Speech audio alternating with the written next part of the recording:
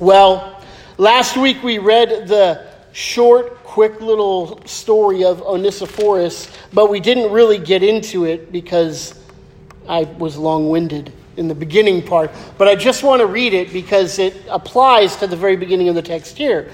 Verse 16, a verse of chapter 1.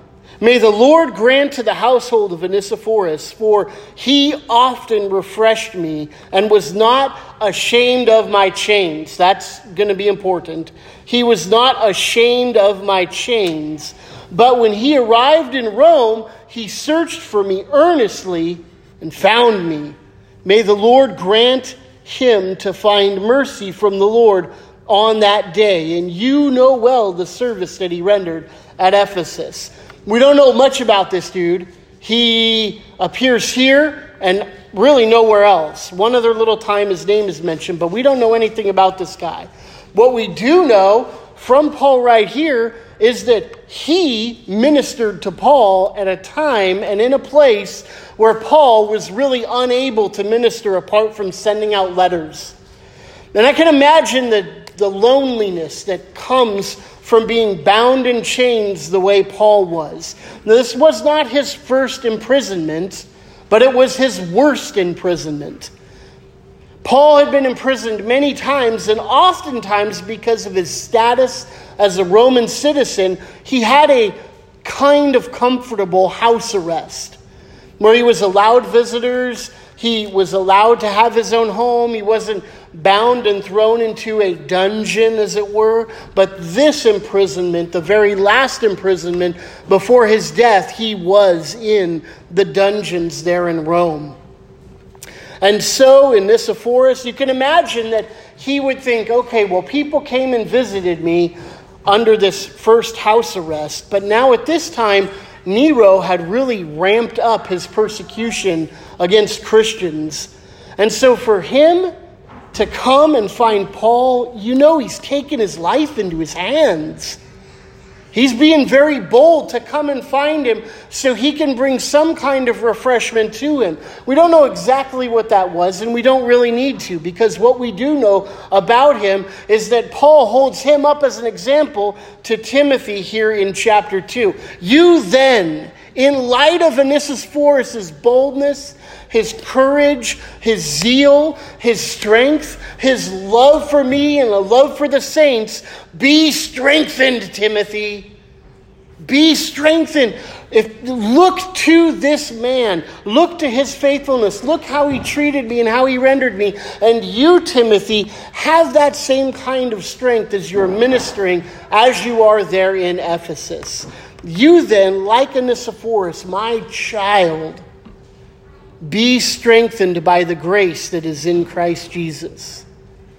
Now, one thing to point out here is he doesn't say, be strengthened by your righteousness. He doesn't say, be strengthened by all of the good works you do. And you know both of those things are true. Timothy was a pretty righteous dude. And he certainly did all kinds of very good works. But instead, what Paul tells him in his command, his admonition for Timothy to be strengthened, he points him back to the gospel. He points him back to grace.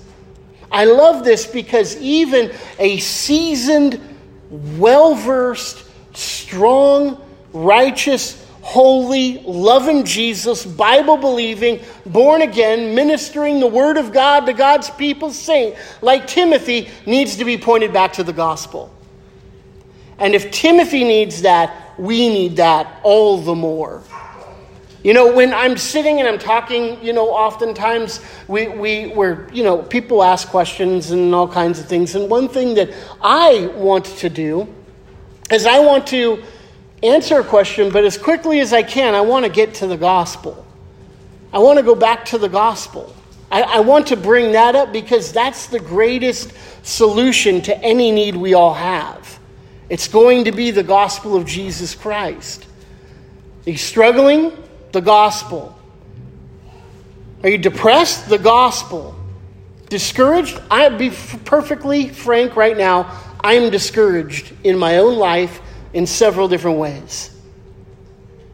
And the solution, one, is I love to be around the saints. I look so forward to walking in these doors because I know I'm going to have my brothers and sisters around here with me, and that's a great encouragement to me. But what I do is I preach myself the gospel over and over and over. I go back to the gospel. I go back to those places in the book of Acts where Paul or Peter or John or whoever preaches the gospel. I go to those places in the epistles where Paul points his believers that he loves back to the gospel of Jesus Christ. I read the prayers in the epistles because if I'm going to be strengthened by the grace that is in Christ Jesus, I need to be pointed back to the gospel.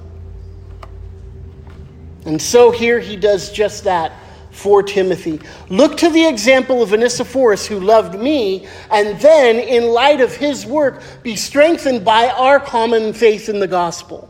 Be strengthened by our common utilization of the gospel. It's what motivated all of these works that they're doing. It was the foundation upon which they could move forward and act as ministers for the sake of Christ and his kingdom. Be strengthened by the grace that is in Christ Jesus, and what you have heard from me in the presence of many witnesses, entrust to faithful men. This is the bread and butter of my life. This is one thing that I was never sat down and taught. Take the things you've heard and teach them to faithful men. Teach them to faithful men. Entrust the gospel to them. Teach these things. But very early on, I just knew that one of the things I needed to do, and I strive to do this in all of the churches that I've served and ministered in, is to talk to men and to teach them the truths of Scripture. Whether it was a very deep theology class or whether it was sitting across the table for one-on-one, that we would always be pointed back to the truths of the gospel of Jesus Christ and what the implications of the gospel is. What does it mean for you as a man of God to believe in these things? And well, it matters an awful lot. Men, do you love your wives as Christ loved the church and gave himself up for her? Do you pray regularly, unceasingly, with fervor, as you love your wives, so that your prayers may not be hindered? Men, are we training up our children in the way they should go and trying to teach and instruct them the truths of God's word? Men, are you using your gifts not only in your home, but in the congregation, in the body of Jesus Christ, to strengthen and uplift the church together? You see, all of these things we do find their foundation in the salvation that we have in Jesus Christ through the gospel. And if they don't, then they're worthless. They're wood, hay, stubble, that on that day will be burnt up in the presence of the Lord, although we might be saved, maybe as it were by the skin of our teeth. But the point is, I want to entrust these things to you men because I believe God has called each one of you to the service of the Lord in some way, shape, or form. I do that. And Andy, God bless her, I love my wife so much, but she has so many times over the years said, don't invent, be careful, because you're going to pour your heart in and they're going to break your heart. And that happens often. But the truth is I can't stop. The truth is I love the gospel and I love his word too much. And I believe that every single man who has been born again by the blood of Jesus Christ is a faithful man that I can entrust the gospel to. Now, it doesn't mean every single guy is going to be up here behind the pulpit preaching. It might mean some people are and it might not. But what it will mean is that you will grow in the grace of God. You will grow in your love for your wife and in your family. And therefore your family will grow in that grace and be able to strengthen the rest of the body as you use your gifts that God has called you to and gifted you to. So he tells Timothy, you heard me in the presence of many witnesses, all of these doctrinal truths, all of these practical truths. Take those truths and entrust them to faithful men who will be able to teach others also. This is the pastoral duty.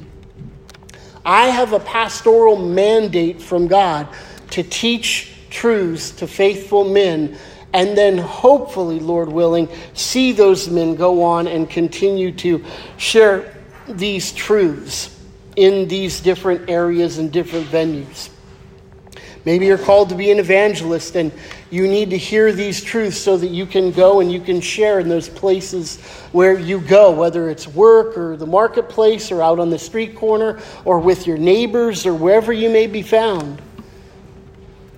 But my responsibility, I see fully, is to be pouring into the lives of the men of this church and pouring into the lives of faithful men so that they will grow in the grace. This is why it's so important for our Monday night men's study to me, because I want to be there and I want to see this task fulfilled. And because I believe every single guy who shows up there, God has a plan and a purpose, because he saved them to use them for his glory in the advancement of his kingdom.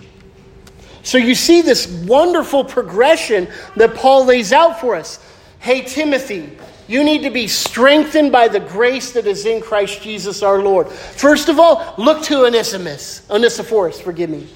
What a guy. He came and he found me when I was in my darkest hour here in prison. He refreshed my soul. He searched me out when he had no real obligation to, but he came and he did it, and he encouraged me when I was in prison, taking his life into his hands. Timothy, look to him and be strengthened. And then what you've heard from me, learned from me, seen by the example, go and teach this to other men. Teach this to other men. There is no thought, I guarantee, in Onesiphorus' mind as he's going and seeking out Paul, I'm going to make a great biblical illustration here. This is going to be awesome. Right? It's not in his mind at all. It's purely out of the love. His motivation was a love for God and the gospel that he had heard from Paul about Jesus Christ, saving him from his sins, that caused him to go and do that. And so that's what should compel Timothy. It's what should compel me. And hopefully it will compel you as you minister in the ways that God has called you to here, men within the church. Now, women, you're called obviously as well to serve in many ways, shapes, or forms. And thank goodness for the gospel of Jesus Christ that saves both men and women, Greek and Jew, Gentile, and slave and free, and everybody else in between. Wherever you're at, the gospel of Jesus Christ is what's important. And the glorious truth is that as the men of this church are strengthened and blessed with the gospel and growing in their grace and strength in it, that all of us will be growing and strengthened in the truths that we find in Scripture as well. Then he tells them, after being strengthened by grace, and to entrust faithful men to share in suffering. To share in suffering. I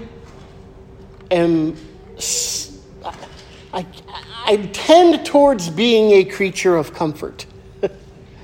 There are some things that, suffering, okay, I can do a certain amount of it, and I can justify certain things in my head. But to be perfectly honest, suffering for me is something that I do need to come back and be reminded. And because we're not in a country that experiences persecution yet, I think that suffering for us as believers in America come via other means and other ways. What do I mean? A good example would be Job. In his life, in his area of influence where he lived, everybody saw him as a righteous man. There was no threat of persecution for Job. In fact, he was a leader in his community and looked up to as one of the most holy men around in his area. And so, one of the ways God uses to refine, to shape, to mold, to bring out character from within us is suffering. Christ suffered, and he is our eminent example of suffering not only as an example, but he certainly is an example of suffering. He suffered for the sake of the Father's glory, his glory, and for our benefit. So suffering comes in other ways. Job suffered the loss of his family. Job suffered the loss of his health. Job suffered the loss of his possessions. And in doing that, and him sitting there through all of his friends' probing and ridicule and talking smack in a lot of ways, he came to the end of himself. And when God showed up and revealed himself there at the end and questioned Job at the end of that book, Job's refinement through that suffering was revealed in the fact that he put his hand over his mouth and said, I spoke about things that I didn't know anything about. And he gave all glory and honor and praise to the Lord. Now, he went through those things for the glory of God, and he was shaped and molded through those things. And suffering comes to the life of the believer and does that work. I believe that's why suffering happens the way it does in our churches here in America, because we don't have this persecution. So I'm not going to presume to know exactly the specifics of what kind of sufferings you're going through, but if you're not going through any kind of suffering at all, hear what I'm going to say and pray about it. Not that you should go, oh God, all right, lay it to me. But I think as a Christian, we naturally do suffer because it is a means by which God uses to bring about sanctification in his people's lives. So, first of all, he brings up a soldier. He says 3 categories where he tells us here is how suffering is shown in lives of people, and he's using these examples in the lives of the believers as well. So there's 3 peoples, and there's 3 different ways that they suffer. First of all, no soldier gets entangled in civilian pursuits, since his aim is to please the one who enlisted him. First of all, he is enduring. He's focused in one specific pursuit, and he's not getting entangled with the things of this world. No soldier is entangled in civilian pursuits. We could call this an enduring faithfulness. He is faithful in his laser-like focus to the pursuit of being a soldier. Not getting caught up in the affairs of the world, not getting caught up in social media stuff, which of course they didn't have in that day. I'm not sure what the equivalent would have been, but there were things that were just as attractive as a distraction for people in that day as this thing is in our day. And he says the soldier doesn't get entangled in those kind of things. He has a enduring faithfulness. His suffering, as it were, is that he has to have a singular focus and can't allow distractions to enter in and to dissuade him, to get him off course from doing his duty. Secondly, an athlete. An athlete is not crowned unless he competes according to the rules. The athlete, he has a lifestyle that is one of physical discipline. He is focused in his action. That the thing the athlete does is they are focused not only in their physical well-being and their physical health, but in what are the rules that I am competing to achieve the ends I want to accomplish. Right? A runner needs to compete according to the rules. A wrestler needs to compete according to the rules. It's no good to be extremely physically fit and to win a victory, but having cheated doing it. It is no longer a victory. It is a failure. So here, this discipline according to their action is both in terms of their physical prowess and also their intellectual knowledge of the rules that they need to compete according to. That means it's going to require some discipline and some sacrifice on their part, because there are certain things they're not going to be able to engage in as well. And finally, it is the hardworking farmer who ought to be the first to share of the crops. I have never farmed. We had a garden when we first moved over on Cleveland Avenue, and I would go out there and appreciate that a garden was in our backyard. But I did very little, mostly because I'm allergic to just about everything out there in that garden or in the yard. But my wife put a lot of work into it. And so when she would come in with tomatoes and zucchini, and, I look at those things and go, all right, fried zucchini, I like that.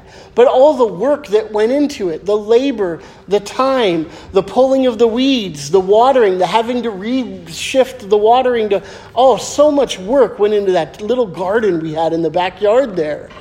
A farmer's the same thing, except on a grand scale, right? But he patiently works to do what needs to be done in order to produce the crop. It is this area of sacrifice is a patient labor. It's a plodding along. It's not I just run out there and get this one thing done and then I can kick up the legs of the easy boy or lazy boy.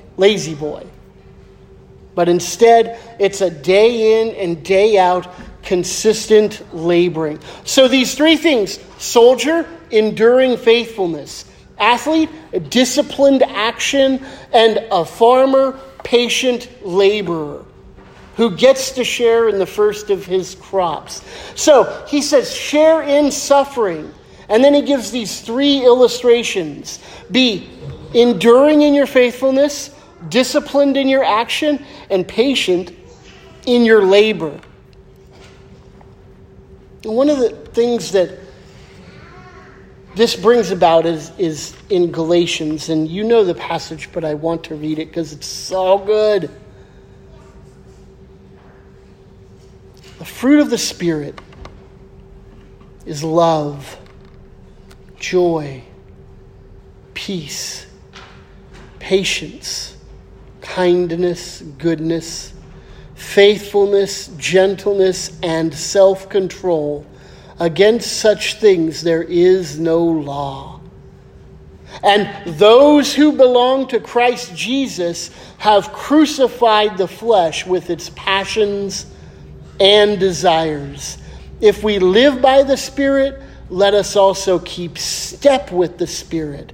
Let us not become conceited, provoking one another, or envying one another. You see, suffering produces this kind of fruit.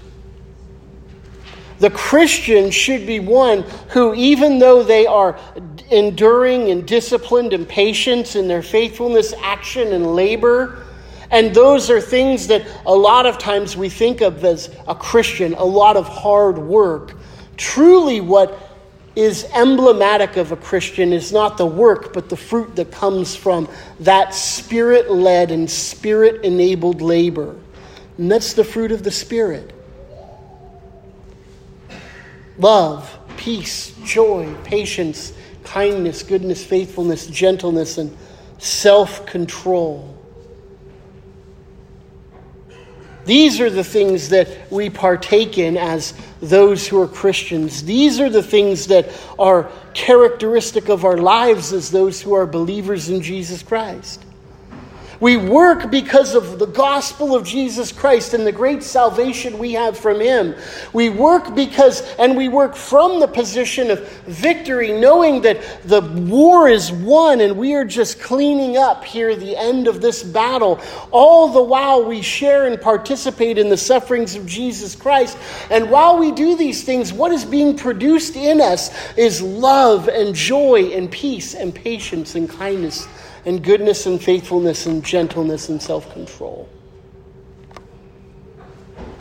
Because those who belong to Christ have crucified the passions of the flesh. Then he says, now think over what I say, for the Lord will give you understanding in everything. One thing, and maybe it doesn't need to be said, but it's a thought that I had as I was reading this.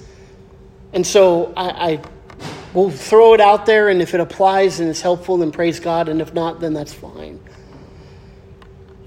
Think over what I say. Mere reading of the word is not enough. Merely just doing it, I had this, when I had a long time to read and to do my devotions, I did this study where you read 10 plus chapters a day for your devotion. And it was wonderful and delightful. And you're not supposed to write stuff down or jot anything down. You're just supposed to read. What I found every once in a while is I found myself just blazing through to get the 10 chapters done, to tick my box. Mere reading is not enough. What we read, we need to ponder. We need to take in. It's not a race to get 10 chapters done. God bless you. All power to you if you can do that and you have the time and you can focus and think through that. Then praise God. Do it, do it, do it, do it, do it. For me, I found that in the place I'm at right now in my life, I read the text over and over and over and over and really wrestle with it. And I try to wrestle with 2 or 3 texts that go along with whatever I'm going to preach. And that's kind of where my thoughts are anymore during a given week. When I'm resting is, what is this text? And Galatians 5 was in my mind quite a bit. And one, Lord willing, we'll get to. Maybe we won't, I don't know. But one more coming up. But think over what I say. Think about it and think about it. Focus your mind on it. The Lord will give you understanding in it. You know why we can have confidence in the authority of Scripture to impart wisdom? Is because Jesus himself said that's what's going to happen. John, turn to John with me if you will, chapter 14 first, and then we'll flip over to 16. John 14.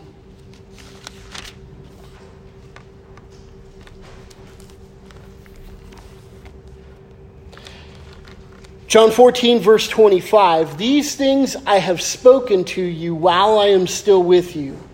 But the Helper, the Holy Spirit, whom the Father will send in my name, he will teach you all things and bring to you remembrance all that I have said to you. Peace I leave with you. My peace I give you, not as the world gives do I give you, nor let your hearts be troubled, neither let them be afraid. Now stop there for just a minute. Hear what he says. I speak these things while I am with you. The Helper, the Holy Spirit, comes from the Father in my name. Now, when Trinitarian language comes up, it's time to focus. Not that all the Bible isn't a time to focus. Don't misunderstand me. But there are certain things that when it comes up, grab your attention. Like when Jesus said, verily, verily, I say unto you. Behold, behold. Pay attention, pay attention. Yo, believer, listen up. This is important, is what he's saying here. When Trinitarian language comes up, it's time to focus. Why is Jesus using Trinitarian language, invoking the name of the Father and the Holy Spirit in his own name in this context? Because the Holy Spirit is going to teach you all things and bring to remembrance all that I have told you. Why can we have confidence in the authoritative Word of God? Because the Trinity says so. Because God Almighty, the Father, has sent the Holy Spirit in the name of Jesus Christ so that when you open up this particular book, he will give you insight into it. Beloved, that is mighty. That is powerful. This is no mere book. This is the book of books. This is the Word of God, the source of life. This is water for our souls. We want to suck the marrow out of this bone. And the way we do that is as we are empowered by the Holy Spirit, as the Father sends him in the name of Jesus Christ, as we read his Word. He is the helper for us. This is why we can trust and have confidence in the authority of sacred Scripture. Chapter 16, John 16, beginning in verse 12. He says, I still have so many things to say to you, but you can't bear them now. Now, verse 13, when the Spirit of truth comes, he will guide you into all truth, for he's not going to speak on his own authority, but whatever he hears, he will speak. He will declare to you all things that are to come. He will glorify me, for he will take what is mine and declare it to you. All that the Father has is mine. Therefore, I said he will take what is mine and declare it to you. Once again, he invokes this Trinitarian language so that we are, without a doubt, we are as confident as we can possibly be in the authority of sacred Scripture, because the Spirit is going to come and guide us into all truth. So, back to our passage, when Paul says, think over what I say, for the Lord will give you understanding in everything, he is saying God the Father, in the name of Jesus Christ, is going to impart the Son's wisdom to you through the Holy Spirit, and you are going to gain understanding in all things. So think over, beloved, the truths that you hear from the pulpit, that you read in your Bible, that you read when you pick up other good, godly Christian authors. Think over what is being said in light of Scripture, and God will give you understanding in all things. We can be confident of that. Absolutely confident in the Word of God. No problem pointing people, say, read what it says. Because the Spirit will give us all understanding. Remember, Jesus Christ, risen from the dead, offspring of David, as preached in my gospel, for which I am suffering and bound with chains as a criminal. First of all, remember Jesus Christ. The risen one, risen from the dead, is the reigning one, Son of David. Now, I would love to spend a ton of time on this, but I'm not going to right now. Another day, perhaps. This risen and reigning one that's referred to, him raising from the dead and the Son of David, is over and over and over in the New Testament. And yet, how often when you hear the gospel preacher, you preach the gospel yourself, do you refer back to King David?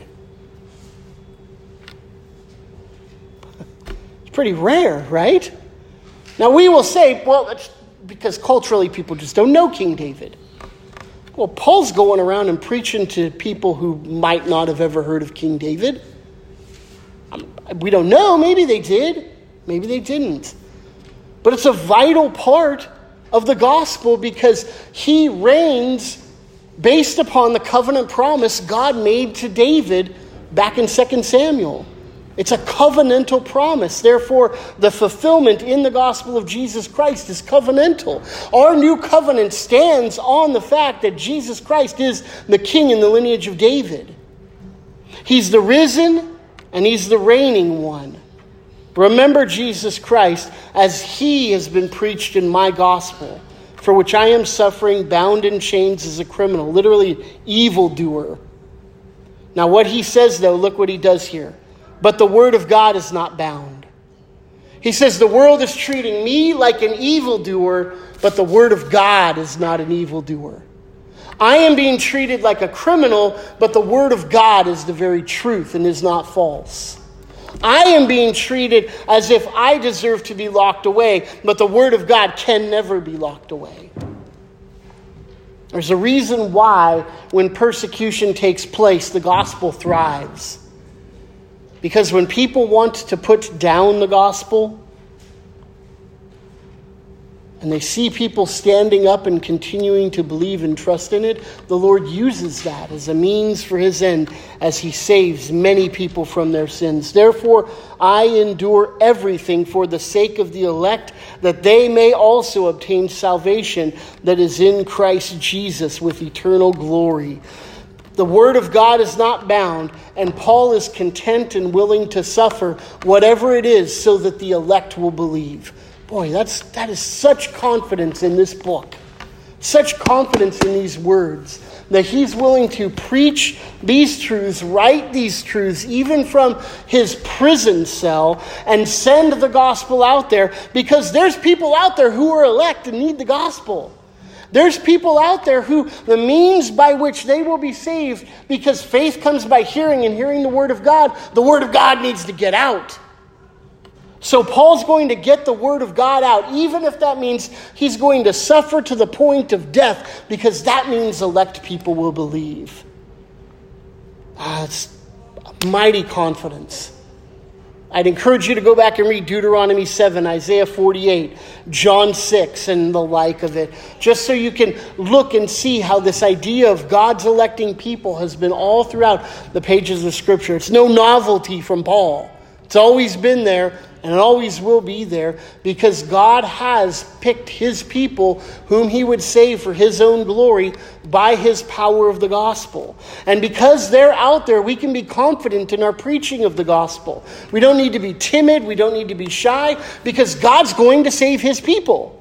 And he's going to do it by the means of the gospel. We don't know who they are, so we preach the gospel to everybody, knowing that those who are his will turn and will believe. This saying is trustworthy. If we died with him, we will also live with him.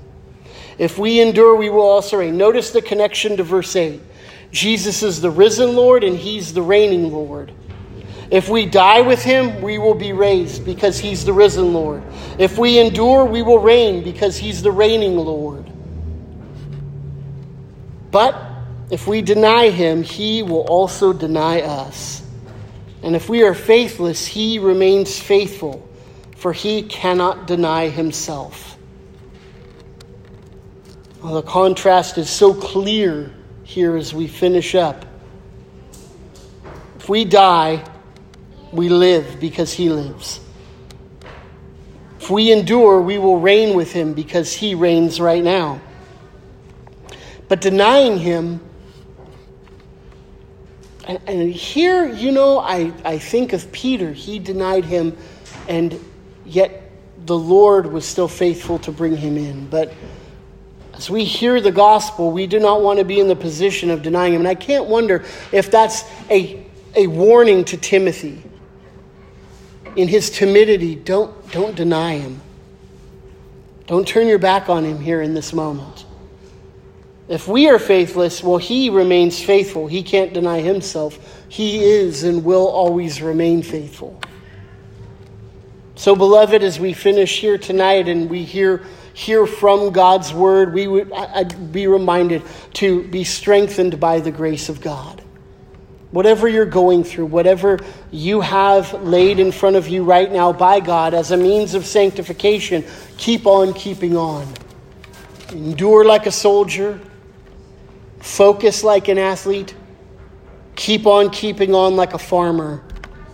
Do it all knowing that Jesus Christ is the one who has risen from the dead and reigns and will ultimately bring you to glory for his glory's sake, because he chose you from the foundations of the earth. That's a good and encouraging word for us to leave here having heard. Lord, we know that as we live our lives each and every day, all throughout the week, Lord, we know that there are particular areas where we need your strength and your encouragement. And we ask and pray, Lord, that you would do just that as we leave here. I don't know what has come up in everybody's minds, and I don't need to, because you, Lord, by your Holy Spirit, will, I absolutely believe, use this word to minister to them. And whatever it is that you have been working on with them here throughout this sermon, Lord, I pray that as they walk out of these doors, they would trust you a little more, know you a little better, love you a little bit more than they did when they came in, Lord Jesus. Thank you. In your name we pray. Amen.